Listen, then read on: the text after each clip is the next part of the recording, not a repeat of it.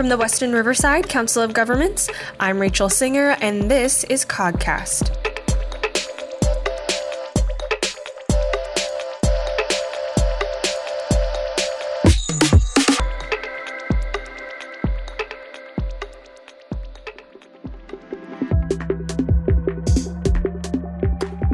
Workforce development grows a region's economic stability by training workers for future, meaningful employment opportunities.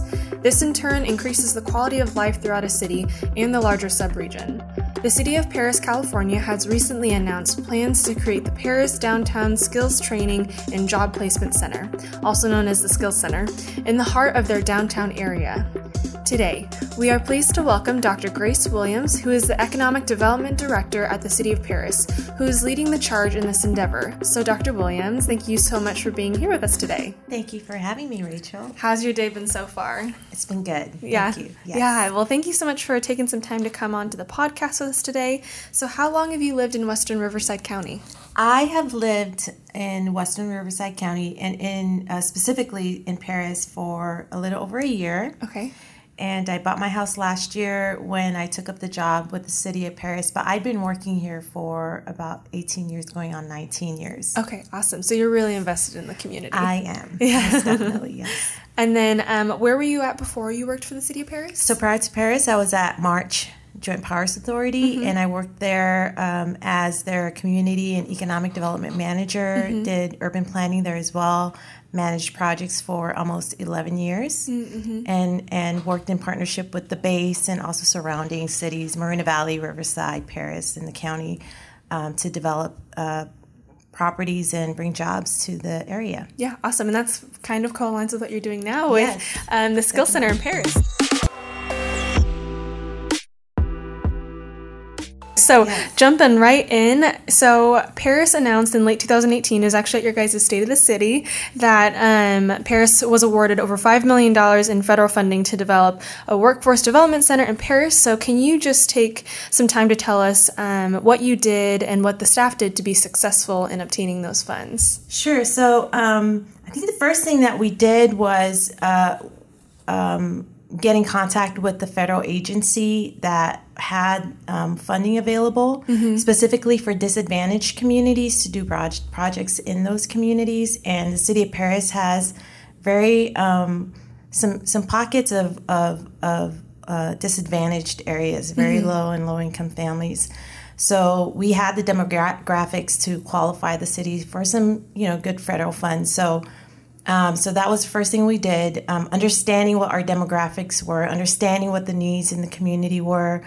Our city, has pockets with the highest unemployment rates in the region and the lowest education attainment in the region. So there is a strong need for some investments in those communities. So when we found out about federal EDA's grants, and in fact, I knew about them already from my prior experience at March, we got in contact with the regional director, Will Marshall, had a conversation with him, invited him out to take a look at the city, and pitched some ideas to him. And so in talking to the community and in talking to some educators, we found out that we have a high rate of graduates from high school that don't go to college.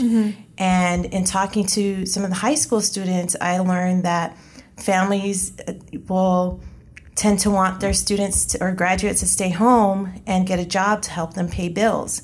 So skills development is a very big need in our city, and being able to guarantee jobs that are sustainable, that pay well, so that families can support each other.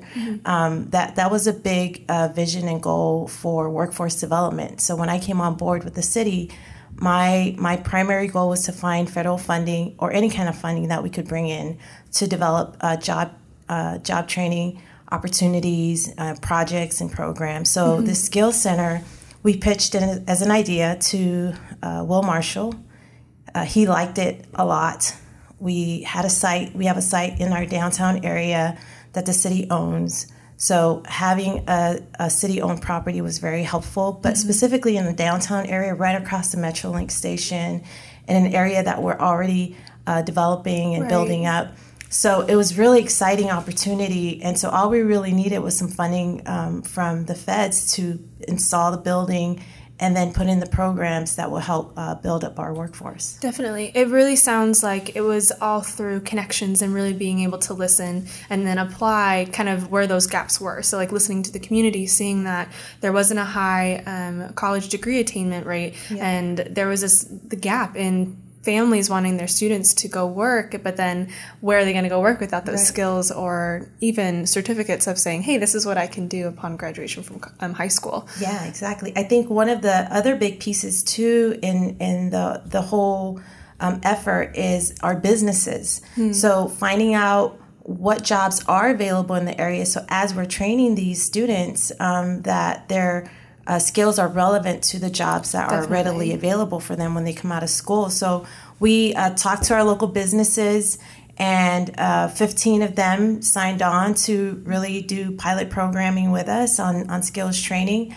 Last year, oh my gosh, time flies. No, it was over a year ago. When I was at March, I developed a program called MARS. It stands for Manufacturing, Aerospace, Research, and Science. And much of the idea behind MARS is this skills training in high school. So we developed a program or a pilot program whereby we brought in a manufacturer, aerospace and defense manufacturer called AMRO, and they were looking for welders. So they agreed to help us bring in a continuation high school in Paris and develop a curriculum for welding. So the continuation high school adopted the welding curriculum. They were very eager to train their students. They graduated 30 welders last year. That's awesome. AMRO interviewed 5 of them. So the high school picked out the 5 top performers in the program. AMRO interviewed 5, and they hired 1 of the students. The high school will be graduating 30 more students this year. And so the city of Paris, because the high school is in our city, we're looking to expand that program and bring in some soft skills training to help better prepare those students before they get in front of the employers. So it's again, a pilot program that was started a little over a year ago that we're expanding in the city of Paris. But that partnership with AMRO was really key because they helped formulate that curriculum that then other businesses like AMRO, we have other small manufacturers that looked at it, and they're interested in hiring the welders. So in our federal EDA grant application, EDA really wanted us to prove up that there would be private beneficiaries if they give us the funding for skills training. So that's where our 15 businesses came into play. We had a portion of those sign forms, beneficiary forms that let EDA know, yes, if Paris does receive the fundings, that we would in fact work with the city and hire out of the Skills Center. So that helped us be very successful in obtaining the funds. And in fact, in some cases, it helped expedite the award because EDA saw the demand in our local community on the skills from our businesses. So that was really, really key. Yeah, totally. It was definitely a collective effort, and all of those things aligning from your past experience to the community saying, hey, these are people that we need in our workforce. So what are some of the examples of the training that will be provided at the Skills Center? So the Skills Center is mostly trade focused. So we'll have welding, we'll have carpentry, we'll have sewing, CNC machining, 3D printing. So there's a menu of classes that will be offered there, and those are mostly influenced by conversations coming out with our businesses, identifying what it is that they need. And then also in conversations with our high schools and our community colleges and our unions. So all those entities provide some form of training related to career technical education. So it was a matter of bringing everyone to the table and saying, what is it that you're providing training in that's relevant in the needs of our businesses, and we wanted to house that and provide that within the Skills Center. Yeah, definitely. And I think this is something that, like the whole idea of developing trades in these students, I think that's something that is really lacking in the discussion for what are you going to do after high school? And so I think one of the questions that I have is just that our society seems to place a lot of emphasis on students going to college, even those that might not be suited for higher education, or maybe it's just not the right fit for them. So one of the downsides to this approach I think, is that students, or that there seems to be a lack of persons entering many of the skilled trade professions, which is why maybe there was a demand from the businesses for welders and things of that sort. So with all of that, how do you think the Skills Center can address these issues of students maybe feeling that they need to go to higher education, but then maybe that's not the right fit, or things of that nature? Does that kind of make sense? It does. And understandably so, but our educators, our policymakers are putting a lot of emphasis on college first, and pushing the message that, that if you get a college degree, you'll be more successful. Mm-hmm. And so there's just this really big push and emphasis on college curriculum in high schools, which is great and fine, and I understand why that's very important. We're competing in a global economy, and it's important to show that we have an educated workforce.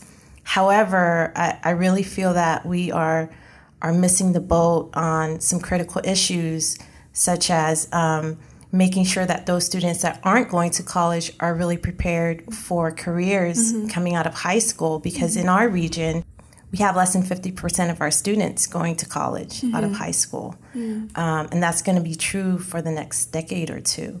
And within the city of Paris, the number is even less. So the push for college first within communities like ours, it does our students injustice, because it doesn't prepare the majority of them for what's really waiting for them when they get out of high school. And it doesn't help them support the needs in their families, and the reason why a lot of families want to keep them at home so they can work. Right. The better approach is pushing a career first program in schools and exposing students as early as kindergarten or even middle school to opportunities for careers, helping them think about things that they can do when they grow up.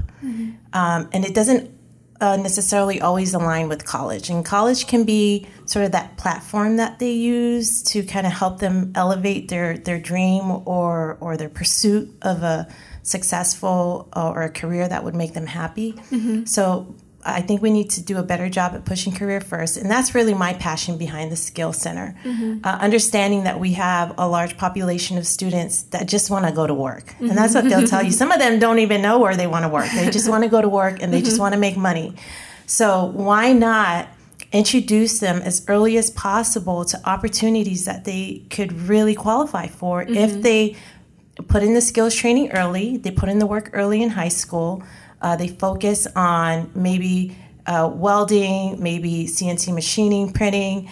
I know Dr. Ricker B. Hines of UCR, who's a filmmaker, his vision is to start training students early in the film industry. And so UCR has that big push in the film industry. And so he's looking to partnering up with high schools and inspiring young writers, actors, and filmmakers. And the trade feeds into all of that. The trade feeds into the film industry. It feeds into economic development. It feeds into everything in life, our roads, our infrastructure, our buildings. So it makes a lot of sense to look at graduating students with a high school diploma and a certificate for skills, because having that practical skill coming out of high school really doesn't hurt. And in fact is really very beneficial. And even for students looking to go to college, and if they want to work part-time, they can apply those skills, the certified skills, into some kind of job while they're in college. So that's really the goal, and the hope is that as we address these skills training as early as possible, that we can really help improve the economic base in our disadvantaged communities. Yeah, definitely. No, that's great. I think that another topic that's receiving quite a bit of attention recently is this whole idea of automation, and particularly automation of the workforce. And so do you see automation as having any influence in the short or long-term outlook for the people that will be trained at the Skills Center? Yeah, absolutely. And that's why it's key to bringing the businesses early to the table and integrating our businesses into our workforce programs. The businesses know how their operations are going to transition over time. They, a lot of them have 5-year outlooks on how they will transition their equipment and their workforce. So having them at the table to help develop, curriculum that can adapt to the changes that they're anticipating will help us on the training side then train our community and help them adapt to the changes our businesses might be going through. And so what that could look like is someone that could come in and train for welding today and seeing the opportunities of automation in the next 3 years for a business. They could then also get certification in the center for some other technical opportunities, like, maybe equipment maintenance opportunities, or even engineering design opportunities. So the goal of this center is to adapt to the changes within the community by adapting to changes and needs for our businesses. And so as long as we have the businesses at the table contributing ideas and helping us with curriculum, I think this center will most definitely help our workforce adapt to the changes in technology. Totally. And that's a really important distinction too. And I think something that oftentimes people miss is that business connection in integrating them into workforce development. And I think that oftentimes it's like, automation is going to take all of our jobs, or automation isn't going to take any of our jobs. And so you have to meet somewhere in the middle. And I think that conversation starts really with businesses. And like you're saying, the 5-year projection plans. And so that's really, really insightful.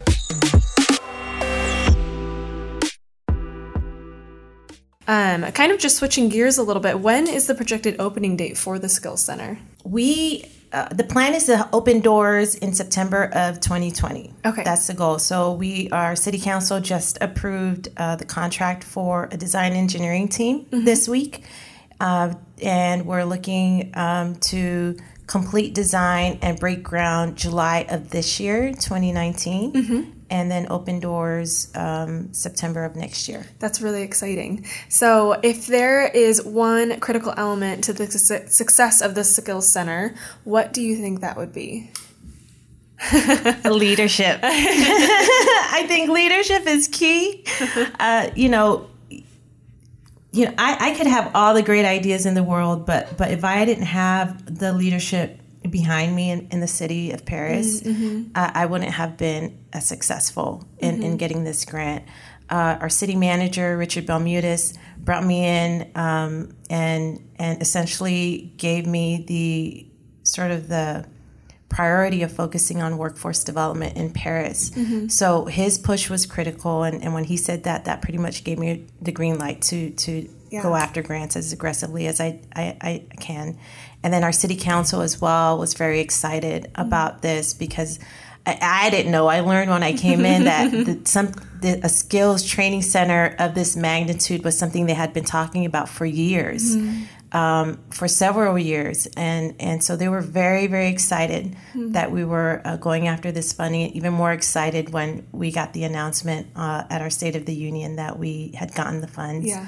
So that's really key, is the leadership and the political will to push for innovative projects like our Downtown Skills Center. Yeah, definitely. And I think I'm just so encouraged by how it was such a collective community effort to push this forward, to receive that grant funding, but then not only just receiving the funding, but then also being able to actually put it into work, if that makes sense. And so that's really encouraging to see that just across the community, how everyone kind of pulled their hands together and did something great. Yeah, what makes it really easy is the fact that this was something that people have been talking about for years. And it's not just Paris, it's in the region. That talks about how do you address the workforce that's exiting our businesses right now, and that's creating such a disruption in our local businesses.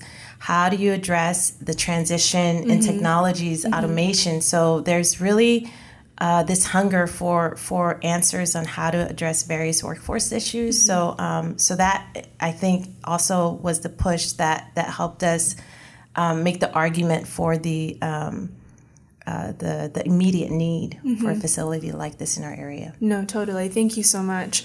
And thank you so much for taking time to be on the podcast today. My pleasure. It was so fun to talk to you, and just really honestly encouraging to hear about what's going on in the city of Paris and just the model that is being formulated as we speak. And so that's so exciting. September of 2020. September of 2020, come out and learn with us. It's something new and exciting, and we're open for more partnerships. Awesome. Great. Thank you so much, Grace. Thank you. The Western Riverside Council of Governments, also known as WRCOG, exists to unify the Western Riverside County so that it can speak with a collective voice on important issues that affect its members. For more information on WRCOG and the COGcast, please visit us at www.wrcog.us.